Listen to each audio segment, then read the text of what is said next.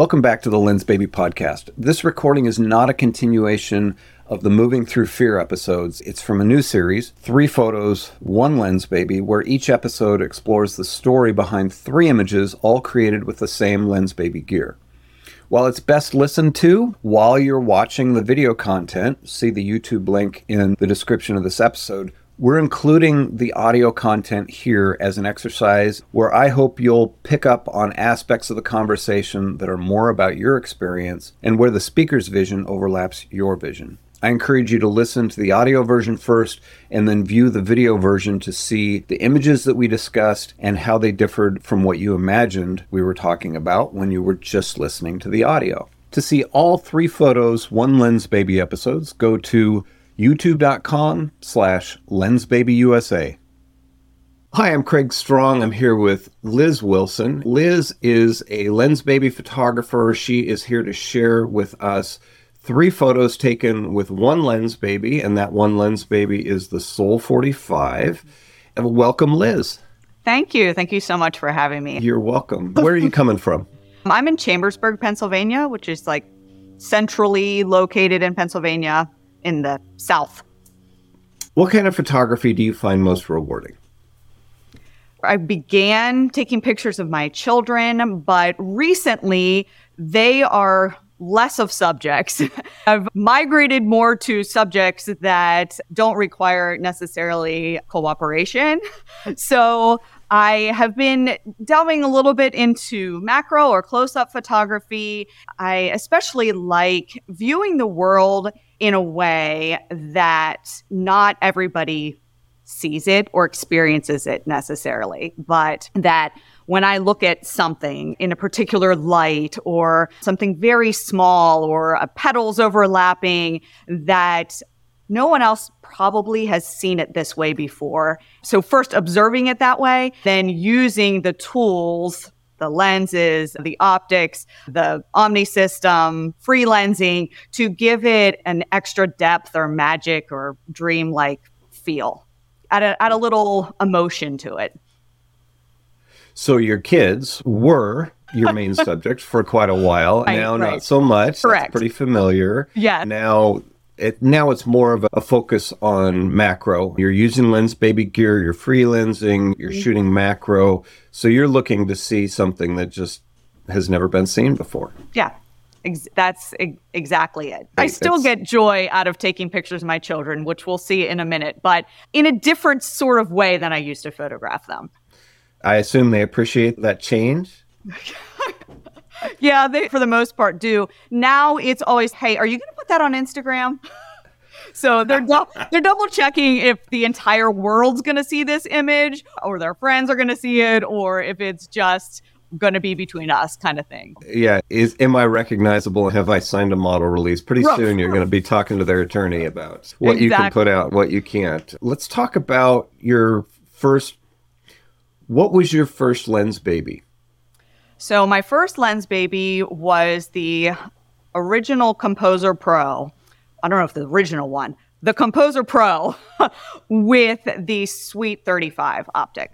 From there, you got the Sol. Yes. How'd you get into the rest of the system? I took a macro class with Tiffany Kelly, who's also a Lensbaby ambassador. She opened my world to the Velvet 56. So for a long time, I just had those 2. I was primarily using the Velvet 56 for my macro. And then I would use the Sweet 35 for more creative kind of movement. From there, I got one of the edge lenses, then I needed more edge lenses, then I got the Omni crystals, then I got the Omni filter. So it just expanded from there. My story with the Sol 45, I went on a little photo walk. It was just a very small photo walk with also another Lensbaby ambassador, Caitlin Shadle. She's my actual literal next door neighbor, shares a fence next door neighbor, which is super cool because we can talk Lensbaby over the fence anytime we want to. Then another one of our friends who's a photographer, Nicole Albright, who is actually one of my students. We just walked around our little downtown. It was December. It was cold. It was near Christmas time. Kate had the Sol 45. She said, hey, Liz, do you want to try this? I don't know. I think maybe a lot of people get into Lensbaby that way. Just want to try it. So I didn't get it. I don't know what it was, but I felt like I couldn't focus it. But there was one image that I took during that photo walk that I was like, I think actually I need this lens. Part of my really wanting to get it was the challenge in it, was that like I didn't get it right away. I'm determined to get this. I'm going to make magic with it. With the Soul 2, I kept it still, locked in the center, didn't use the bokeh blades, just used it as it is. Then realized the opportunities through attaching the macro filters, putting the bokeh blades in different ways, tilting it to get your little tiny slice of focus over here. So that's my Soul journey. I'm still on it. Honestly, it is one of my favorites now. That's where we're ending up today. So let's get talking about that. I will switch to that screen here. So this is your setup. You talked about the bokeh blades, the macro attachments. It has 46 millimeter filter threads on the front that allow you to put macro filters on. Right. And then the bokeh blades that slide into place, and you can rotate them to change orientation. Tell me about the subject matter that you photographed with this. Once you had found that, hey, I can tilt it or I can add all these things, how did that open up your perspective about this particular lens? I started taking pictures with that lens just locked in the middle with just a landscape. So I could tell exactly where my focus point was. Since it has a fixed aperture, you take the lens cap off and turn on your camera. So I actually liked that, taking that step out of it, because it almost forces you to be creative in other ways. You can't be creative with the aperture because it is what it is. How else can you be creative with it? I really went to the macro element of it pretty quickly because that's where I was shooting at the time and really felt inspired by it. I have a local greenhouse that I like to go to when I need like a clearing of the head. In the greenhouse, it clears my headspace. Then I'm able to be creative in a quiet area. You can go there in the wintertime. The succulents in particular are sitting on these grates. I found that when you use the bokeh blades with the grates, it almost feels like a painting. That's how I expanded my creative view of the Soul. I just took the Soul on a beach vacation. I hadn't been in probably 5 years. I went to the North Carolina coast. I found myself putting the Soul on every sunset I could get. Wow. I took a picture there of my son. He's walking on the beach. It appears as if he's alone because I was able to move the sweet spot way over to the edge and let this ocean over here, the sky, fade out into the blur. It allows you to tell some really rich stories that are poignant. You'll see in my pictures from that. Let's get into your three photos. Yeah. Looking at this image, there's just a ton of mystery here. I don't even know what's going on. Am I catching a stop action? I feel drawn into this because there is mystery. And then there's a subtle thing going on with the bokeh in the background where it's got the horizontal aspect to it, low key, except straight right in the center. This just feels mysterious to me. Talk to me. What about this image is important to you? You're going to find a theme with me that I use photography to help clear my head. This was one of those situations that I also needed my children to clear their heads as well. The way I do that is typically to go into nature. So we have this meadow near my home. I said to the kids, we are not taking a hike. Don't worry, this is not going to be strenuous on you. I just want you to walk through the meadow, enjoy whatever you can. Train your mind to have a positive attitude about this. So they did. They started exploring because that's usually what happens when you get into nature. You start experiencing what's around you. So I was taking photographs of these seed pods, which is what you're seeing, the thing that he's letting go of. I turned around. We were walking we're making our way back to the car. This is my son's hand. I turned around. I saw him playing with these seed pods. He just let it go. It wasn't a scripted thing. I'm so glad that it speaks to you because it speaks to me. It speaks to me too. Seeds in particular have that feeling of you can't grow unless you let go. This has that feeling of go flying. You will take root, grow somewhere else, but you have to take that step to let go. That's what this one means to me. It also it makes me feel a little bit about the freedom of childhood, that freedom to just explore, let your mind go. Yeah. You talked about the bokeh. Tell me a little bit more about your choices there. You can see that a little bit of the bokeh blades, you can see a little bit of the lines in there. Since this was a meadow, the sunlight was shining on these little bits of plants that were popping up. So I knew that when I turned around, that the sunlight would be shining on them, giving them that. The Soul 45, you'll see in my other pictures too, how, yes, it gives like this painterly feel, but it also gives a sense of movement. The bokeh blades give that sense of texture, depth. They also mimic the shape of those seed pods. That's how I used it in that instance. There is a dividing point here represented for me by the back of his hand. I love that there's a little separation from all the seed pods. Almost, this is what's happened. This is what's happening next. I'm letting go of these seeds. Like you said, you have to let go to grow. It sounds like it has a lot of meaning to you. Oh, it definitely does. Yeah. If you were to shoot this again in this scene, in this field, what would you be focusing on that maybe you didn't focus on this first walkthrough? I almost feel like I would back up a little bit to give the sense that those seeds were flying. So maybe compose him in the seeds would maybe be in the top left or even the bottom. They were flying up to give us a more negative space, I guess is what I'm saying. So backing up, adding more negative space to get the feeling of these are being released. By doing that, that also may add to what you viewed it as a sense of mystery. There might be more mystery if there were more space. You would spread things out a little bit more, not necessarily have everything concentrated in the center, and create some separation. Yeah. All right, let's move to the next one. Okay, this feels otherworldly to me. Yeah. Tell me, why is this image important to you? Okay, this is actually taken at Duke Gardens. I don't know if you've ever been there, but it is a beautiful place. I was going to Duke Gardens on this trip. My car had other ideas. It was breaking down as I was driving there. I had this tension, this unknown. Is my car going to get me home? Is it going to completely fail me when I turn it on, try to leave? But I had this determination, like I'm getting to Duke Gardens. Like I knew I needed to be there.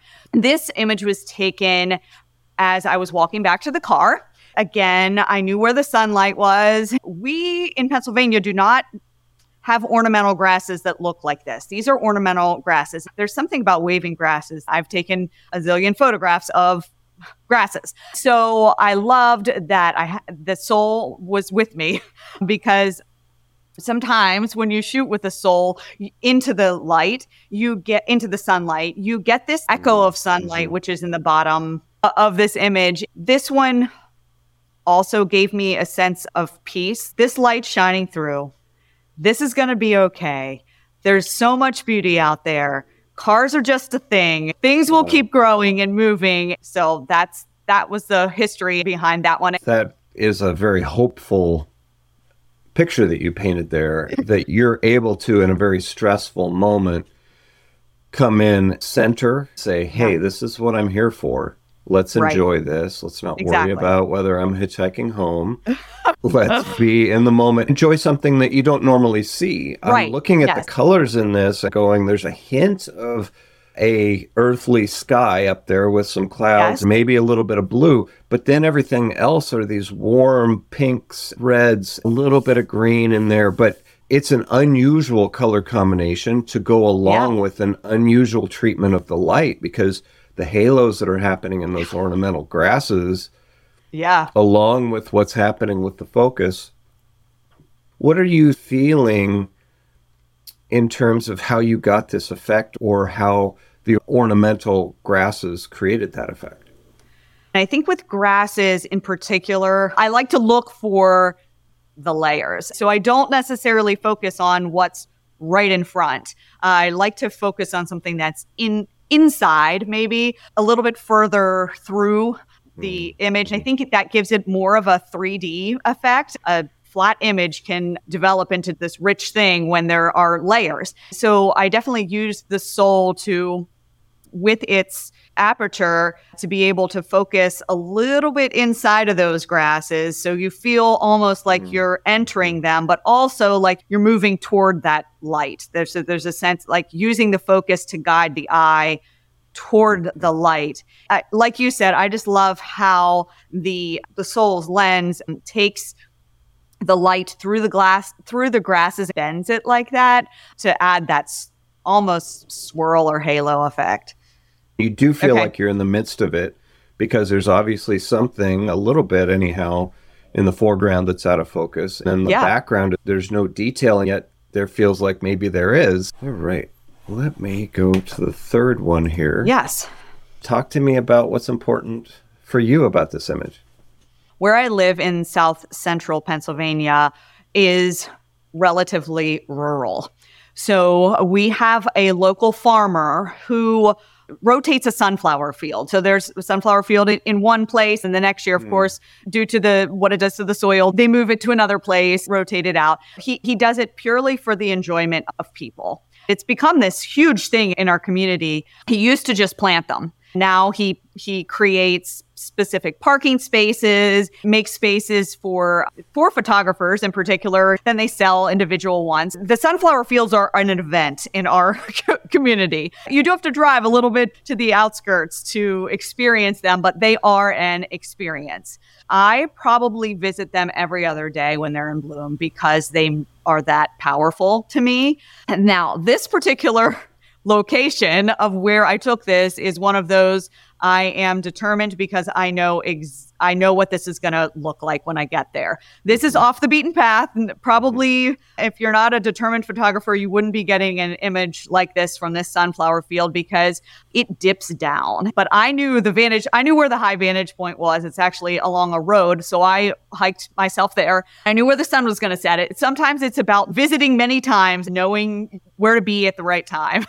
I use the bokeh blades pretty heavily in this one. You can see it already in the petals, in the parts of the sunflower that are in focus. And you can see a little bit of sun flare coming off. The bokeh blades help with that. In this case, I did focus on what was directly in front of me because I wanted the feel of that expanse, that the sunflower fields just go forever into the horizon. Again, you mentioned hope in my last image. This image also gives that sense of hope that there is light at the end of the day, that it will come again. That sunflowers in particular, you turn their heads toward the light, but it's an action. You have to take it. It's a choice to turn your head toward the light. So that's also what sunflowers remind me of. The vantage point that you're getting is unusual. The gear you're using is unusual. You have all sorts of choices in terms of whether you use the bokeh blades, whether you don't. Your choice to use them just completely engaged. It looks like in a vertical orientation here. Right. To just sweep everything up toward the sun.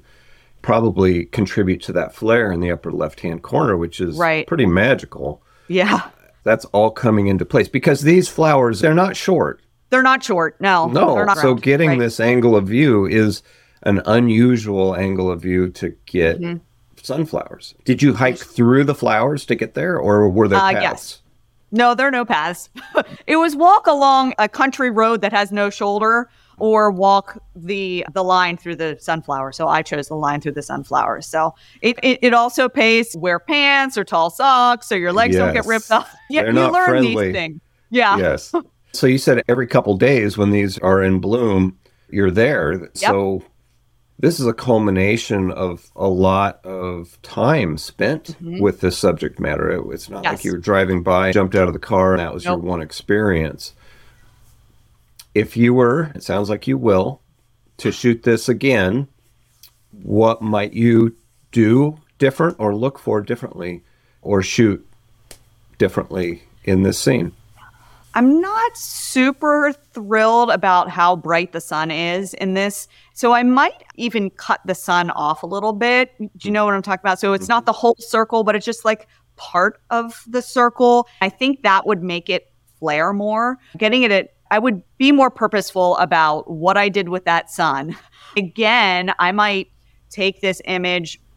The sun's pretty much in the middle, but not really. But I might take this image with the sun way off to the side, way off to one corner, and tilt the soul so that the focus is way down in the other corner so that it gives that sense. But I definitely would still use the bokeh blades because I just love how they mimic the shape of the petals. Yeah, give that extra little flair.